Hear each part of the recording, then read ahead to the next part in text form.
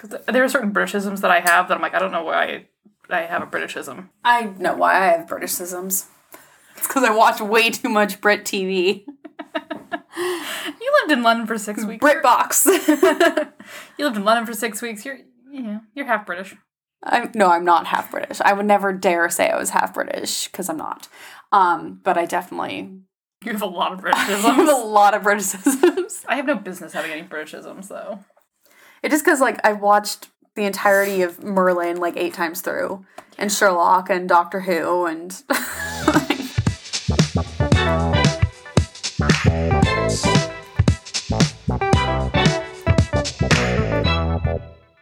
Hi there, neighbors. Welcome back to The Next Town Over. I'm Carson Costa, and I'm here with my co-host, Nicole Bennett. Hey.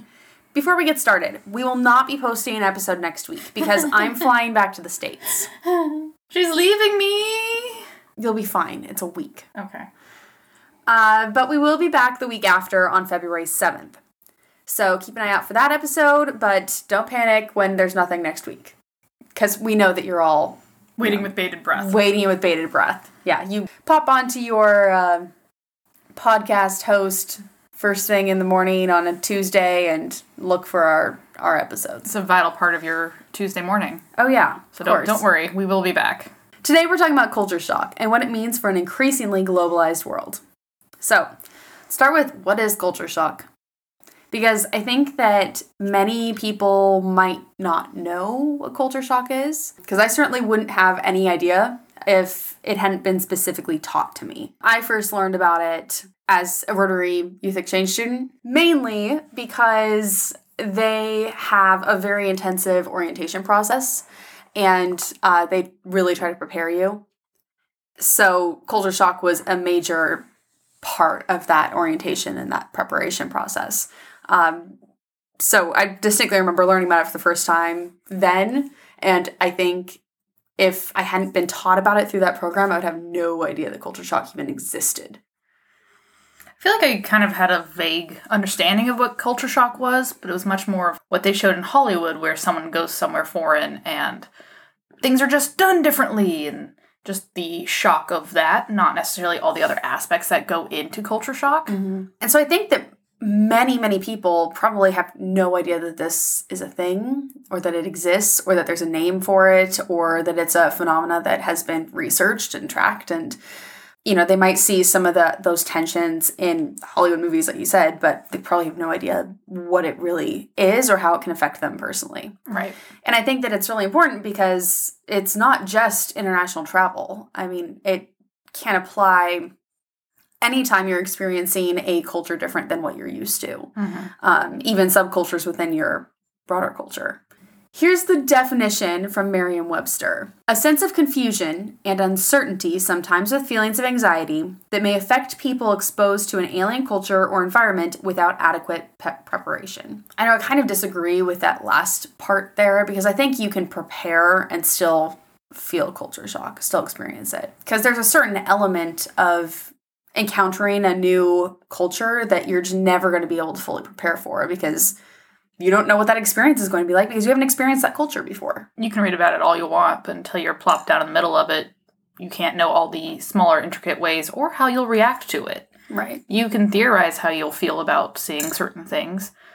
And, you know, riding a tram for the first time, it can still be nerve-wracking no matter how many times you've read about it. You can feel prepared and also feel completely unprepared at the same time. Yeah.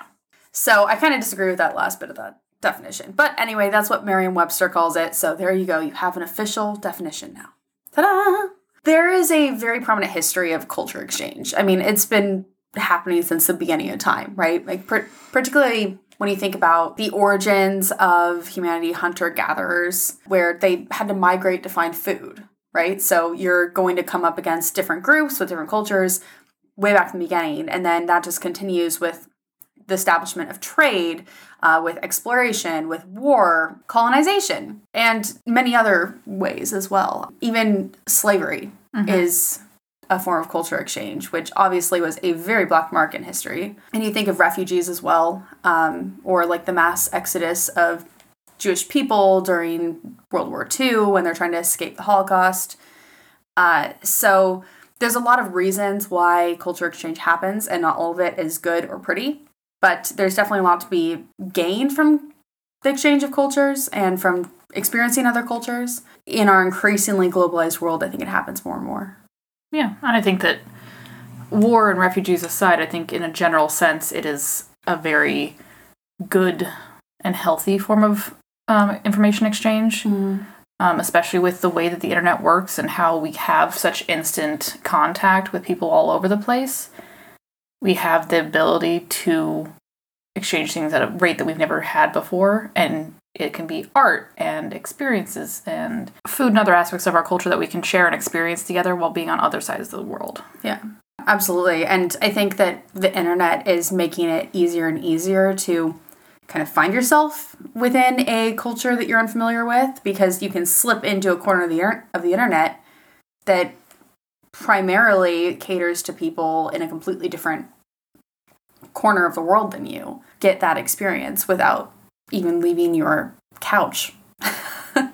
Yes. Which, again, it's not going to be the full experience, because we were talking about that earlier with not being able to prepare fully for travel and what it's really going to be like to be in the midst of that other culture.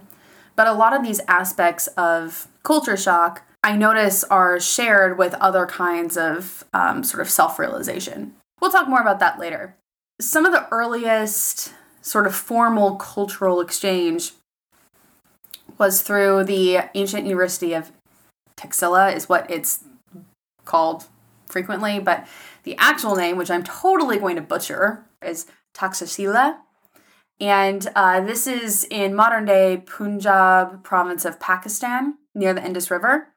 This university was functional for around 800 years, and I found various dates on when it opened, but somewhere in the realm of 700 to 500 BCE, before Common Era. So this was considered the first major university worldwide, and it hosted more than 10,500 students from all over the world. Yeah. Well, all over the known world at the time, obviously. It's now a UNESCO World Heritage Site, but the important part there is that it's drawing people from all around the world to one location where there is this intense cultural exchange happening. This experience of culture shock will have been an integral part of the human experience for literally thousands of years at this point. But it really didn't start getting researched until after World War II. Mm-hmm. And the term, there's some credit issues here. A lot of people give credit for the term culture shock to Kalervo Oberg, but I actually found an earlier use of it in a few sources saying that Cora Dubois, who is an American anthropologist, actually used the term several years earlier in 1951, and she gave credit to another anthropologist named Ruth Benedict. So a couple of women came up with this, but they gave credit to the man. Shocker. And Kalervo Oberg, he did do the research and establish the original understanding of culture shock and made it widely known in 1960, which is probably why he gets the credit, because he did the research. So good for him. Dang it. I know. Shucks. Come on, Cora Dubois. Could have gone in there, done the research, and been the one, but no. And this Oberg fellow, he was a Canadian anthropologist who traveled widely and wrote about cultures in Uganda, Brazil, Alaska. And he was also a member of the Institute of Inter-American Affairs, which was the predecessor to the Agency for International Development, and was kind of the first time that we started looking at other cultures and how we could assist each other and learn from them and things like that on a governmental level. I kind of knew what he was talking about a little bit. Maybe. More research has been done since then, but I figured that we should have a spot to start from, and yeah, that's where we're starting from. And his definition that he came up with after doing some research into this was contact with or immersion in a different culture and loss of the safety net of predictable social roles, cures, and practices, which I think is a really good definition. I know Merriam-Webster has a different one, but I think that loss of the safety net is really the key element here, and that's what drives the culture shock. Yeah, I agree. When I read the definition, I was like, that resonates quite a bit, because there are certain aspects of culture shock you can't quite put your finger on until you read the loss of safety net in those situations, and you're like, oh, that's what that is. Yeah. Because you might have a very small anxiety about going to a grocery store, even though you've been to a grocery store a million times, and the store isn't really very different from the one you have at home. But small things are different, and it gives you anxiety because you don't know how to go about that anymore. You have lost that safety net. Yeah. Makes a lot of sense. Yeah, there's a lot of things that you do on a daily basis that feel so natural and they're second nature. When you suddenly don't have that anymore, it's really startling and unsettling. And we talked a little bit about this on the Dave and Nancy interview episodes, that unsettling aspect where the culture is very similar in a lot of ways. But enough little things are different that it's just unsettling and it makes you feel a little bit off kilter. Mm-hmm. And that's really what we're talking about when it comes to culture shock. And I think that a lot of these symptoms, people experience them, but they don't necessarily attribute it to culture shock unless you know that's what's going on. Mm-hmm. And it can be really helpful to know, the reason that I'm feeling this way and the reason that I'm experiencing these things is because of what I'm experiencing through this exposure to a new culture.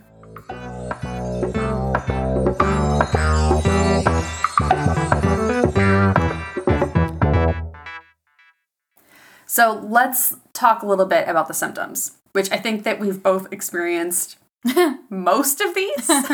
So, first one. Fatigue and sleeping a lot. I don't know what you're talking about. I never do that. Never?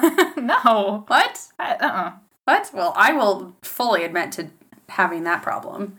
And I noticed this a lot in my exchange here in Germany as well. And I attributed it to the new language, because when you're completely surrounded by the new language, at home you're speaking the new language, at school you're speaking the new language, everyone you talk to is speaking this new language to you that you don't understand. You put so much energy into trying to understand that I attributed my fatigue and needing to sleep a lot to that specifically. But I'm experiencing it now too. And I think part of it is that we're jumping between cultures. Yeah. And so it can be really difficult to keep everything straight, and I think that attributes to the culture shock as well. I was thinking about that when we were doing our research on this, that I wonder how much or how quickly you can recover from the symptoms, and as you acclimate to your new culture, each person is different, but how quickly does that happen? And does that change when you hop from place to place like we do? Even within Europe is a particularly westernized culture that we can identify a lot of things with. Mm. But there's still big differences. And we've been hopping around quite a bit the last couple of months. So we've not really allowed ourselves to acclimate and rest within the culture where, that we've moved to, which I think is why we have prolonged some of these symptoms. Right. Yeah, and I mean, we'll talk about the timeline a little bit later too, but I will say that I don't even necessarily know if it's prolonged, because I know that the cycle, and it is a cycle, it'll happen repeatedly until it's fully resolved. And the cycle can happen over the course of a few months or even a year. When the Rotarians were teaching us about this before going on Rotary Youth Exchange, they set it up, they showed us like month by month where we would predictably be within that cycle. And it was kind of 2 humps over the course of the year. Mm-hmm. And so each 6-month period being one cycle of the honeymoon stage, the irritability, the gradual adjustment, and the adaptation. Yeah. Yep, exactly. And so, we're not even staying for a full 6-month period. True. And again, it could last the entire year. So I don't even necessarily know if it's prolonged so much as we're hitting the restart button every couple of months. Yeah. Sure feels like that sometimes when you're like, gosh, I thought I was over this. Well, time to move on to the next place. Yeah. So the second symptom, hyper-irritability, which I saw an example online where if you go to buy bananas from a fruit stall vendor, and the fruit stall vendor turns to another vendor and says, these Americans, they just really love their bananas.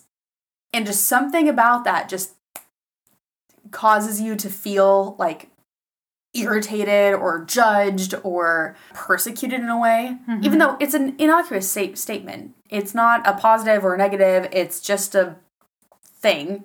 And so you kind of have an outburst and you're like, oh, no, well, my cousin doesn't like bananas at all. And, it's really not that big of a deal. And the Puerto Ricans love bananas way more than we do. And then you walk away and you're like, I don't even know if Puerto Ricans like bananas. Like, you're like, where did that come from? Where did that come from? And so that sort of thing where, because you're feeling tense and on edge, you can feel irritable all kind of out of nowhere and quickly. And it can cause you to have outbursts that afterwards you're thinking, why did I do that? Why did I feel that way? And I feel like I don't have outbursts, but I've definitely noticed sometimes where some random statement or something will make me feel very irritable and kind of upset and angry, and I'm thinking about it, and I'm like, I don't even know why this is bothering me, but it's really bothering me. Yeah, I tend to experience that, especially going to the grocery store when, as we've said before, things are just slightly different in like every grocery store in each country. And sometimes like, I'm doing my best and I'm sorry. And so when I see people, I don't know, look at me, or like sometimes they glare because you didn't do the thing you're supposed to do. And I just want to leave. I'm sorry. I just wanted cheese. Like, yeah. And so I'm not necessarily as irritable, but I am like hyper emotional and sensitive to some of their reactions to my existence in their space. Right. I'm like, I am trying so hard.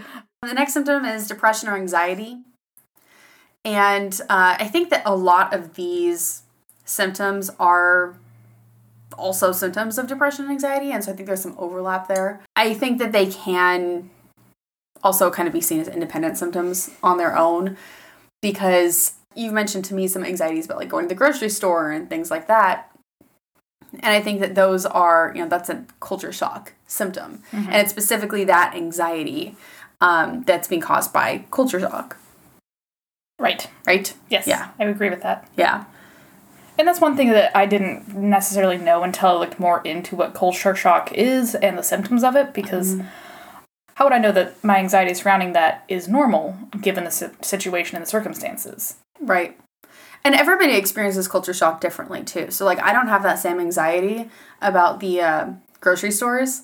And so, also, like, when you were talking about it to me, I couldn't be like, oh, yeah, I've got that, too, because, I don't. And so, it's hard to, I think, assess exactly what is going on with you and what is a symptom of the culture shock when you don't have all the tools at your disposal, the understanding of culture shock to be able to make those assessments. Yeah. Yeah. Also, you can have physical symptoms such as feeling ill, gastrointestinal disorders, pain without obvious physical causes. Not to get too TMI, but I definitely had some gastrointestinal adjustment problems when we first got to Europe. Whereas I didn't, which also threw us for a loop, because, we ate out at most of the same places and ate the same things, and when she would feel sick and I wouldn't, we're like, what? Why? Yeah. We're drinking water from the same tap, we're eating at the same places, we're cooking most of the same meals that we eat together. Weird when you first get to a country to immediately just fall sick. You're like, why am I sick right now? There's no obvious reason for me to be sick. And I've had that problem kind of my entire life, I think, because when I was a kid, we used to joke I was allergic to vacations. Because every time we went on vacation, I would get some sort of sickness in some way, shape, or form. Oh, that's so not fair. Oh, I know. So that's just been a common trend in my life. And I remember when I got to my exchange year, I was sick for like a month. Oh. And not like majorly sick, but just not feeling well sick for a solid month. And we were so confused as to why I was sick. And another physical symptom is hair loss or skin ailments. So if you start getting weird rashes for no apparent reason, or your hair starts falling out at a rate that it normally doesn't, those sorts of things. Other type of stress-induced physical ailments. Because it's stressful to be in a new culture. Negative feelings towards the host culture. So when you start really getting into the reeds of culture shock, You start feeling like, oh God, we just do everything better back at home. You know, this place doesn't know how to do things properly. I hate the way they do this. I would really rather just, do it this way instead. Not having a clothes dryer has been really rough for the both of us. Yeah. Like, we've gotten better, but there's something in the back of our minds going, gosh, I wish I had a dryer. Yeah. Like, yes, clothes, on the rack. Why do these people not have dryers? Like, yes, it works, but, like, laying your clothes out on the line is fine, but we do it better. Yeah. Yeah, and those sorts of feelings of negativity or, like, one way is better than the other, those are definitely a culture shock symptom. Our experience with coffee when we first got here. Why is all the coffee so small? Yes. And now I don't know, when we were out in Dubrovnik and last couple of days that we've had, like, some of the bigger cappuccinos, I'm like, oh my gosh, this cappuccino is huge. I wouldn't have said that 6 months ago. No. I still would have been like, that's the tiniest cappuccino I've ever seen. Yeah. And now I'm like, wow, it's like a double. Ooh. It's like 5 ounces instead of 4. Oh my, how luxurious. Wow. Yeah. I don't know if I can finish this whole thing. Okay, no, I'm never saying that. Self-doubt, disappointment, regret. So if you start thinking, oh my God, what have I done? Why did I think this was a good idea? Feeling disappointed with your experience, thinking, oh, like, I thought this was going to be different. I thought it was going to be more magical, or, I thought that I was going to be having more adventures. Regretting your choice, all those sorts of things. Other symptoms are, like, boredom, withdrawal, increased shyness. One thing that, I don't know, whenever I've talked to a lot of expats, they say that life is the same. Life goes on wherever you are. So even though you think, like, oh, I'm in a new fantastical place, you'll still get bored because that's how life goes. Those things happen and you feel, I should be having adventures all the time because I'm in some new crazy awesome place. Mm-hmm. And that with that boredom, you'll withdraw and you'll be shy because it's more effort to go out and make friends and interact with other people. And all the other, anxieties and the hyper-irritability or sleep all adds up, and it can decrease your willingness to interact in your new environment. Right. And I think it goes a little further too because some of the reading I was doing, one of the articles was for host parents noticing culture shock symptoms in the exchange student that they're hosting. One thing it said was you notice that when they arrived, they were excited to do things. They were excited to see things. They wanted to go out. They were they were in the honeymoon phase and they were excited and eager and trying new things. And then all of a sudden they've drawn back from that and they seem bored. They're not as interested in doing things. And so it's not just the life goes on, but it's also when that culture shock settles in and you start feeling like you withdraw and you slip into this sort of boredom and apathy where you don't want to participate as much, or you're avoiding going out. You're afraid to meet new people because you don't know how to communicate in the language, things like that. Right, and all those things can add to another symptom of feeling isolated or helpless and lonely because you are withdrawing and you're feeling anxiety around certain aspects of your new culture and depressed for the doubt and the disappointment and the regrets you may have. It all can feel very heavy and lonely. Yeah. Well, and you start to have this sensation of the odd man out because you're the foreigner. And so you are surrounded by these people who they speak this language, this is their culture, they fit, and you don't. And it feels very isolating. Longing to be back home, homesickness, nostalgia, I think those are pretty self-explanatory. And then inability to be present or trouble focusing is the last.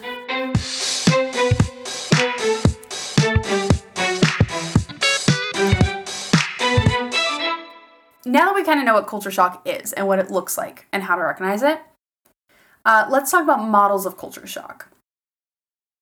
Now, the original model from Oberg was 4 stages.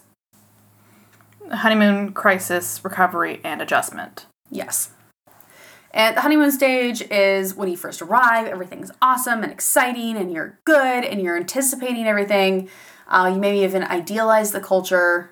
Yeah, all the small things that you're not used to are quaint and cute and quirky. That, like, the laundry on the line. Oh, how fun. Yes.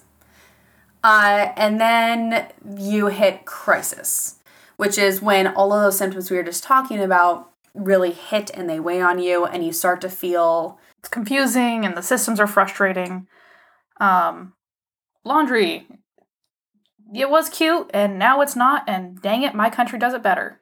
Yeah. All those aspects start to really build up and you find that chunk of resentment towards your new host culture. Yeah, you're feeling all these bad feelings and you're not comfortable and you start to blame it on the host culture. Right. Yeah. Recovery is when you kind of start to deal with this. You start to get used to the new ways of doing things. It gets easier. Gradually feel a little bit more settled, a little more at home. Yeah. And the final stage is adjustment or adaptation. Which is when you've reached that point where you feel that new sense of belonging. Right. Where you feel like you fit. And this has been developed into a U-curve shape. So you think about it like being on the top of a roller coaster, and as you go down, you plummet, and then you gradually come back up to the next pinnacle. And I've seen this described as a W as well. Either because you go through multiple U's, multiple cycles, multiple U's within the time abroad, or because it includes reverse culture shock. Reverse culture shock, yeah, because it includes reverse culture shock. Which actually, reverse culture shock hit me a lot harder coming home from my exchange year. That hit me really, really hard. So, hit me like a freight train. Yeah, and I think culture shock in general is like that word people recognize, but... Reverse? Thank you. I was like, wait. But reverse culture shock isn't talked about as much. Mm-hmm. And it wasn't until being on this trip and looking into culture shock and reverse culture shock that I found out that when people return home after adjusting, like they think they'll be able to just jump back into their own culture without any issues. Turns out it's very difficult. It's very difficult. And you go through the same curves, the crisis, and everything else as you do in the initial culture shock. Yeah, and particularly that sense of isolation, that was probably the worst symptom for me for reverse culture shock. And I think part of that was because I became so close with the other exchange students. You know, you're all in this situation together where you're all experiencing the same kind of points of culture shock as you go through it. So you all really support each other. You already have this really big thing in common when you meet. And so you form these really, really tight bonds really early on. And I was in a position where I was close to Berlin. So I was very close to a lot of other exchange students. And I got so attached to them, they felt like extensions of myself, you know? And then returning home, and all of a sudden, none of those people are there anymore. And I remember feeling so isolated and alone. And I remember the first time that I hung out with friends from high school again, I remember sitting there and thinking, I am a completely different person than I was when I left. And I do not know how to be in this group anymore. I don't know how to relate to any of these people anymore. Yeah. I remember when you came home and we were all hanging out, there were certain things that culturally had happened in the States that we were all talking about. And we're like, you know, we tried to include you in the conversation and you had no idea. And we're like, oh, well, how do we describe this? There were just a couple, I don't remember. It was like 2014. I don't remember. Anyway, I don't know. I kept track of what was going on in the States while I was gone. I mean, there were maybe some small local things that I didn't know about. That's more of what I meant. More like small local cultures. But I distinctly remember, like, seeing the news about various, like, shootings and things and feeling, like, bad for not being there, almost, because my country was going through this time of crisis and I wasn't there, and the people around me didn't understand, or it wasn't vital for them, you know? Yeah, I meant more like on the memes level. Oh, okay. Like, really, like, teenage culture parts, like the jokes that we had running now, the things that small, I don't know, something happened at an award show. And that, I definitely remember, like, the there was lingo and stuff that I was like, what does that even mean? What is happening right now? Yeah, and I remember a couple of us trying to, like, think back, like, where did that start? How do we start to explain that at one award show, like, someone stumbled and it just started a whole, like, a mass effect of, like, avalanche of jokes, and, like, that's how we got to this one. Yeah. And we're like, oh, I can't even express, and so we just dismissed it because we couldn't explain to you what had happened. Yeah. Not like the big cultural things. No. I know you were very aware. I meant like the really small stupid shit. Okay. That, 19-year-olds care about. Right. Normal 19-year-olds care about. And I think that was the thing, too, was that I'd gone to Germany and had these experiences where, like, one day school was canceled because they found an unexploded bomb next to the road, or near the road, that the bus had to take to get to school. And this was like halfway through my year. So we'd been driving past this thing for 6 months already. And it had been there since World War II, So, and it hadn't, obviously nothing had happened yet, but like, they were like, well, we deal with this, and school's canceled. And then going to a concentration camp and seeing that firsthand, talking to like the exchange students from Venezuela about like their country, which... I don't know, I honestly haven't been keeping up with that situation, so I'm not sure exactly where it's at now, but I know at the time things were pretty tumultuous. Or the exchange students from Taiwan about their country's relationship with China, and the kind of fear there that one day China was just going to be like, you're ours again. Because Taiwan's very, very small. If China decided to do that, there's nothing that they could do. That their entire lives could change in an instant, and that's just something that hangs over their heads. So I went on this year-long exchange where I had all these experiences that then I came back and, like, my friends from high school were still, making the same dumb jokes, or, like, there were new memes that I missed, and I was like, I could care less about the memes that I missed, And so it was very, very hard to readjust, and I felt so isolated and so alone. And I think that contributed to a lot of my struggles the next few years after that. So, yeah, the reverse culture shock was rough. And that's why this is often shown as a W, because you have the periods, the stages of culture shock while you're there, and then you come home and you have to go through it all over again. So...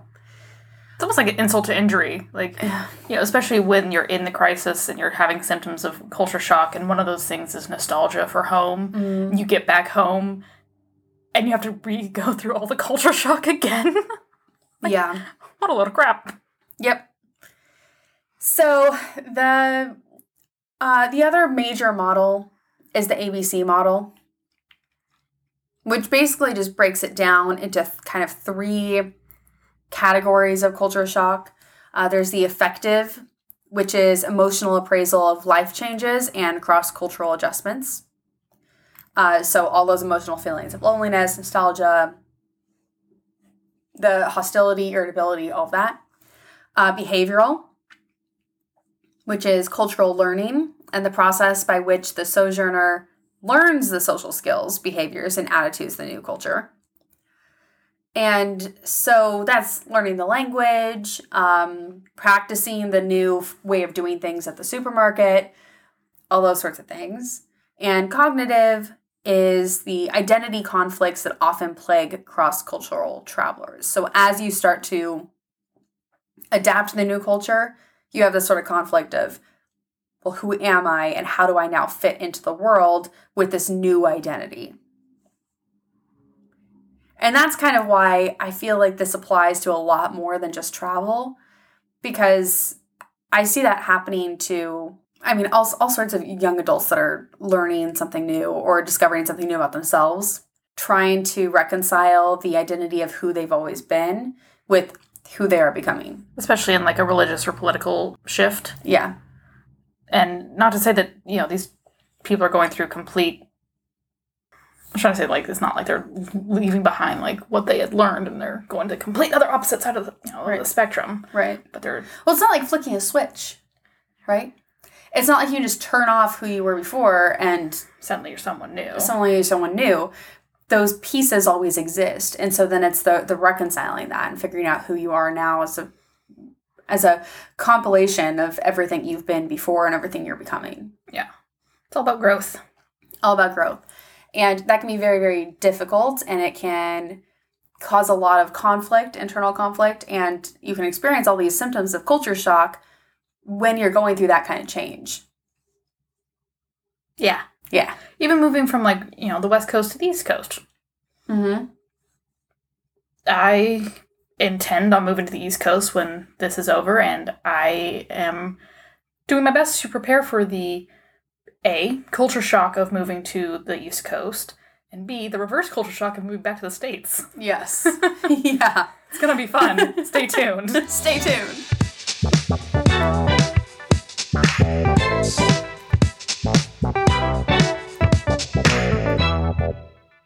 So those are kind of the two major models. And like we said, it's not really one straight shot. It can cycle, sometimes for years before fully resolving.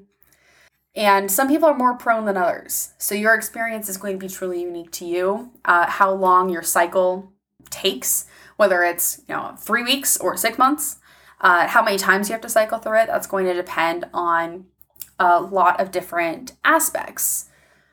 I think I'm pretty prone to culture shock because, like I said, I've had some pretty intense culture shock experiences. I don't know, how do you feel? I think I've come out of this better than I expected. Anticipation was definitely a lot higher than I expected. I mean, I miss my family and I miss home, but I feel I've settled in pretty well aside from the smaller anxieties that I experience.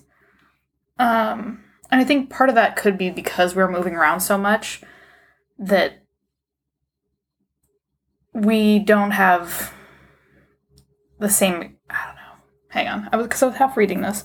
Mm-hmm. The length of a person's travel experience in the culture can also change based on their self-awareness and the length of time they stay in that culture. We're not staying in any one place for very long. So like you said, we're hitting that reset button. Yeah. And so the initial parts of that culture shock may not hit me in the way that they hit you. But I'm not getting to the point of gradual acceptance or adjustment. I'm not getting to the point of gradual adjustment and settling into new culture. Yeah. I haven't hit that point yet, so all I'm doing is the honeymoon and beginning of the crisis phase before we're moving and starting over. Which I feel like it's nice in some ways because we start hitting the crisis phase and then we just go somewhere else and get to honeymoon all over again. But at the same time, it's kind of a downside as well because we never get to that point where we're fully immersed in the culture and really feel like we've adapted to it and have assimilated. Yeah. So I felt pros and cons. I felt decent in Zagreb, but that's mostly because I had created a schedule and friends, a friend group in Zagreb, but it's not because I joined the Croatian culture. I made friends with a bunch of other expats. Right. And so we formed our own little bubble within the Zagreb community. Yeah. Which helped. I did feel, I do miss Zagreb and I want to go back and see my friends again. But it's not the same as belonging in that culture. Yeah. So, there's this article by Goldstein and Keller titled U.S. College Students Lay Theories of Culture Shock. And they discuss a variety of aspects that may make some people more prone to culture shock than others. And those include self-efficacy, openness to experience, ethnocentrism, foreign language interest, and cross-cultural competence. So the more that you've experienced crossing cultures, the more that you've had that practice and you've gotten used to doing that. I think that that's also something that develops more easily as a child. So if you frequently moved as a child, you probably have a pretty high cross-cultural competence. Foreign language interest, obviously being willing and able to learn the language can make your experience a lot easier. Ethnocentrism, so how focused you are on your own ethno experience or like the ethno experience of people within your bubble. Basically, are you assessing the standards and practices of the foreign culture based on the standards and practices and preconceptions of your own culture? Or are you being more open-minded about it? Openness to experience. So are you pretty set in your ways, or are you pretty willing to, get out and try something new, do things differently? And leave that judgment at home. And leave the judgment at home, exactly. And then, of course, self-efficacy. I think with the openness to explore and experience things has a lot to do with experiencing new foods in different cultures, because there's some aspects of different cultures and the food that they eat that might seem gross to some cultures, but then you try it and it's delicious and amazing, and the only reason you thought it was gross is because you wouldn't leave that judgment at the door. Yeah. I mean, some things, you're allowed to not like things because you don't like them, but judging something based solely on the fact that it's, quote, gross to you, without actually trying it, especially if it's a food of a different, culture, can be really problematic. In your experience and in that cultural exchange. And then the people who are welcoming you into their culture and showing you these things feel very put out by the fact that you won't even give certain aspects of this a shot because of your own ethnocentrism. Yeah, and I agree with you, but also I'm not going to eat guinea pig. They're too cute. I can't eat a guinea pig. Or I would never be able to eat a dog either. Those things are fair. I think I'd be willing to try guinea pig. I don't think I could handle dog. I couldn't do it. They're too cute. But that's a meat thing. That's not I don't judge those cultures for eating those things. I think that's the biggest difference is I don't want to eat this because I can't. Yeah. And then there was another article that I was looking at by Ferdinand Bachner. Social difficulty in a foreign culture, an empirical analysis of culture shock. And in this one, they discuss elements of cultural differences, such as the difference between Western and Eastern cultures as opposed to a Western and another Western culture.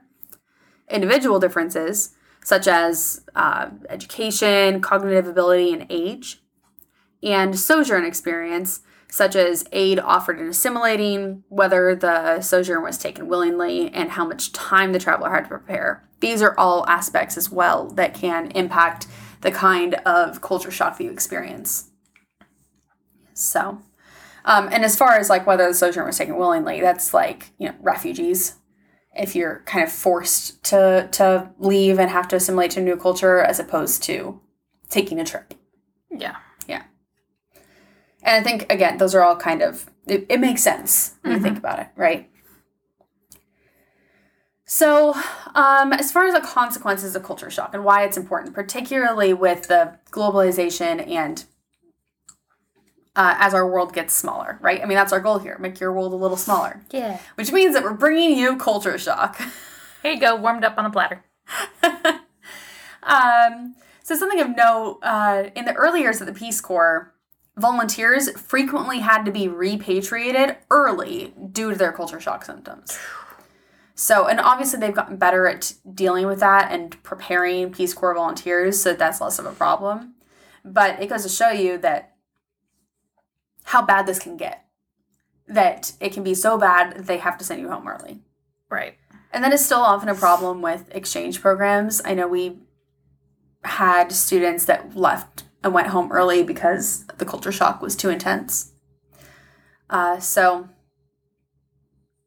it's not your fault.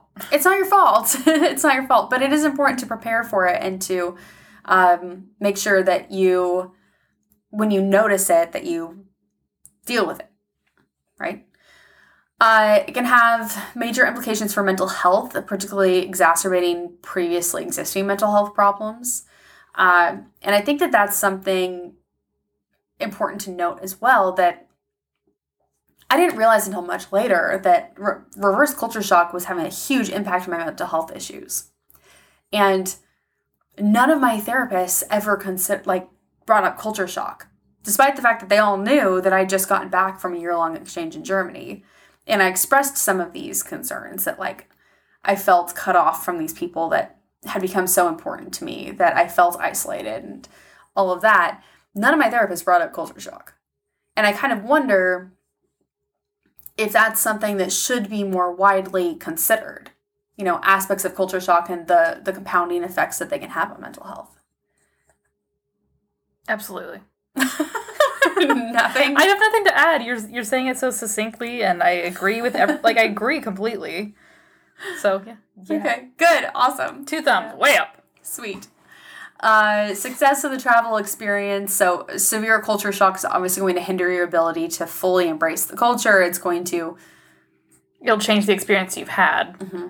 So I think, the more success you have with travel, the easier that culture shock might become, especially if you, like we said, you've prepped in advance and now you've entered the culture, you're experiencing it, so you know better for next time, both about yourself and the culture you're entering. Right. Business implications. So with business people traveling more and more often, they're being exposed to cultures and culture shock more and more frequently, which, again, can have a severe impact on your mental health. And for business people specifically, it can have an impact on your ability to be at the top of your game while you're negotiating, business stuff. Neither of us are business people, so we don't actually know what you negotiate on these meetings, but, something to be aware of, that it can hinder your work if you're not adequately dealing with culture shock. It can also enforce feelings of fear or anger towards people of other cultures, particularly if you never reach that acceptance and adaptation phase. Because if you just enter the crisis stage and then bail out, then you're going to be left with those negative feelings. Right. Yeah. Yeah, having that anger and resentment towards your host culture, and if you can never resolve those feelings, then it can absolutely lead to feelings of anger towards just general other cultures. Yeah. Yeah. It can contribute to that mindset as well. Right. Yeah.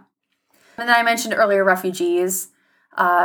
We seem to have a lot of situations around the world, and it seems to be increasing. I don't know the stats on that, so don't hold me to that, but just by paying attention to the news, it feels like it has been increasing in recent years. And as we have more refugees, there are more people being forced into these situations, which is going to drastically increase the level of their culture shock. And I think that programs to potentially educate refugees about these symptoms and what they're stemming from could ease those situations and those transitions.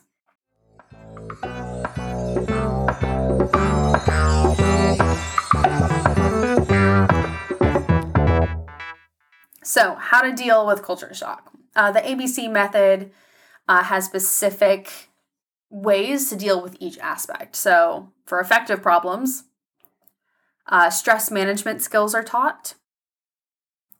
The behavior aspect is usually pre-trip preparation, learning the language, things like that. And the cognitive piece is aided by improving self-esteem and establishing intergroup harmony. So the more you feel like you're part of the group, and the more that you feel settled within your own skin, the easier that aspect is going to be. That all makes perfect sense. I know, it's funny reading through this because it's so hard to make that jump when you don't know any of this.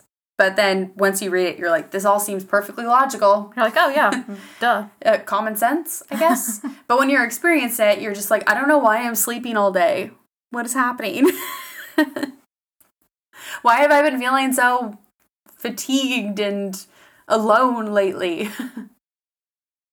But then you find out all this stuff and you're like, oh, duh.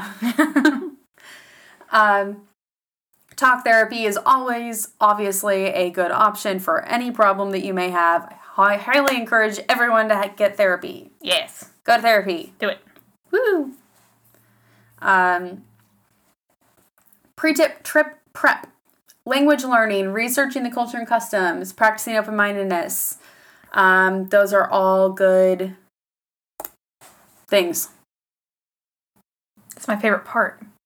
The pre-trip prep. It's my favorite part. I mean, traveling part is great too, but like reading and doing research, and because you get so excited. I get so excited about it all. It's so fun. Yeah. Like, one of my favorite things is learning about, like, the common scams. I know that sounds silly, but I really like it because then I feel like I'm in on the secret. Mm-hmm. That's fair. Yeah. I think that it's just important that when you're planning your trip, you don't just plan the hotels and the excursions you're going to do, but you look into, what is the culture like? What should I know? What are the customs? How do you greet people?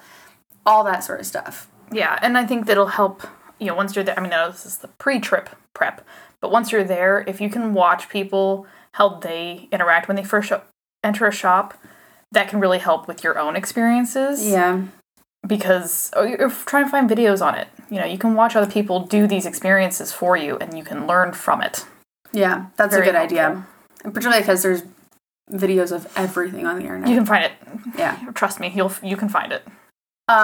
Take care of yourself. It's important to make sure you are getting enough sleep, that you're eating well, that you're exercising regularly. Making new friends is very important. Making new friends that are experiencing what you are is a good tool and a good way to cope. But it's also very important to make friends within the host culture so that you can adapt to it more quickly. Because if all of your friends are having the same problems you are, and nobody has the solutions, not helpful. Avoid idealizing life at home. No. I feel like I'm really bad at this, though. Like, the second that I leave home, I'm like, but home is so great! Meanwhile, and as much as I love, our hometown and everything, there are aspects where I'm like, oh, this is so great. I'm so glad to not be at home right now because I get to experience this instead. Our area is a really great area. It truly is. But I'm so bad about when I'm there. I'm like, oh God, like as much as I love it here, I just don't feel like it's the best place for me for these reasons. And then I leave and I'm like, all I want to do is go back. I remember like coming to your house for like dinner or something one night and we were just hanging out and talking. You're like, gosh, I really feel like, I don't belong here, like I really should find my place somewhere else. And then we're doing this and you're like, God, I can't wait to go home. I feel like I'll belong there. I'm like, what? That's not fair. I think I'm really, really bad at idealizing life at home when I'm feeling the culture shock.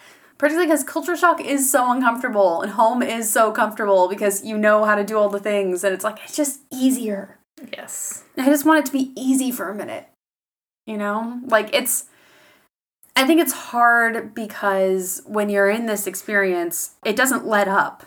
Like you're dealing with the difficulty just 24/7 because you're here now. And it is what it is. Every step of everything is just slightly more difficult than before. And so often I'm like, oh God, what I wouldn't give for just one day where I could just chill and not have to worry about all of these things and worry about how the bus system works and worry about how to explain myself to the person in the store that doesn't speak my language and worry about how I'm going to get a haircut for my cousin's wedding because I can't talk to any of the hairstylists. You just start thinking, oh my God, it's so easy at home. Yeah. Man, I miss the way that this happened. Man, I miss that cafe that I used to go to all the time. You miss your habits and the things that you love doing and you kind of forget about all of the things that were not perfect. Right. So, get involved.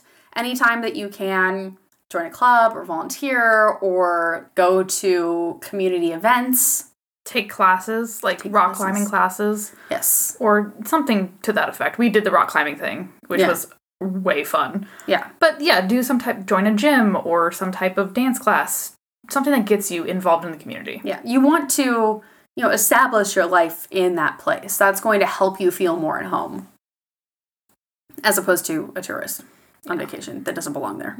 Right. And most importantly, you have to accept how you're feeling. Trying to deny it or condemn yourself for it is just going to make it worse. Another reason that this is important in terms of globalization is that culture shock can occur in short trips as well. Particularly if you haven't traveled much, then it's really easy to experience those culture shock symptoms very, very quickly. There's also this aspect of symbolic interactionism that drives culture shock and the experience of it. And this kind of goes towards what we were talking about with Dave and Nancy, with that uncanniness and that sort of just subtle differences.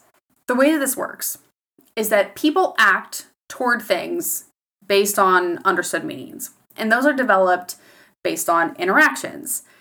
And people interpret them to like return to that first premise. So as you are existing in your world and people react to certain things in a certain way, you develop a understanding of that symbolically and what that means. And that's what we talk about context, right? The same thing can have a completely different context in a different place because the symbolic interactionism, it develops independently in each location. That's how you get things like what Dave was saying, where in London, they would greet him, "You all right?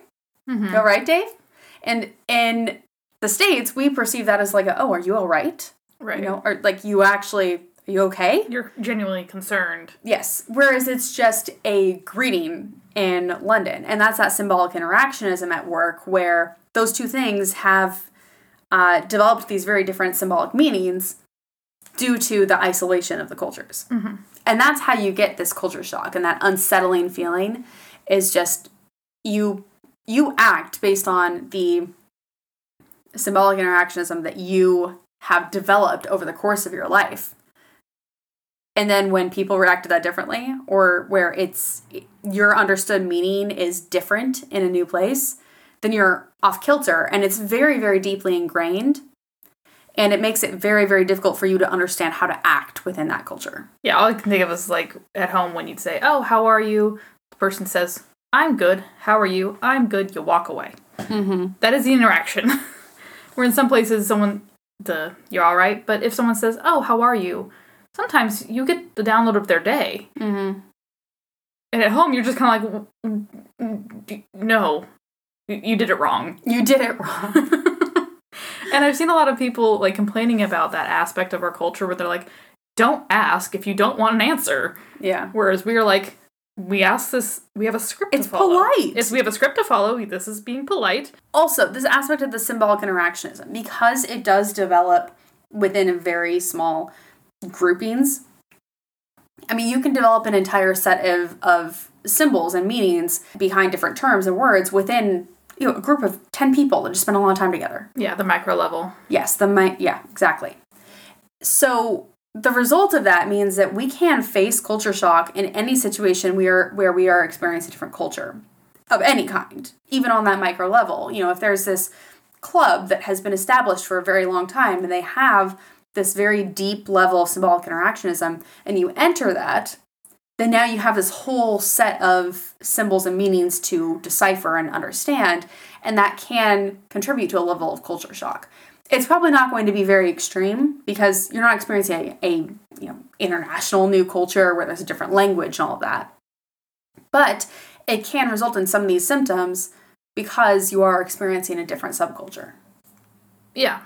So that's why ultimately this stuff applies to everyone. And I think that it really should be a lot more widely taught and understood than it is.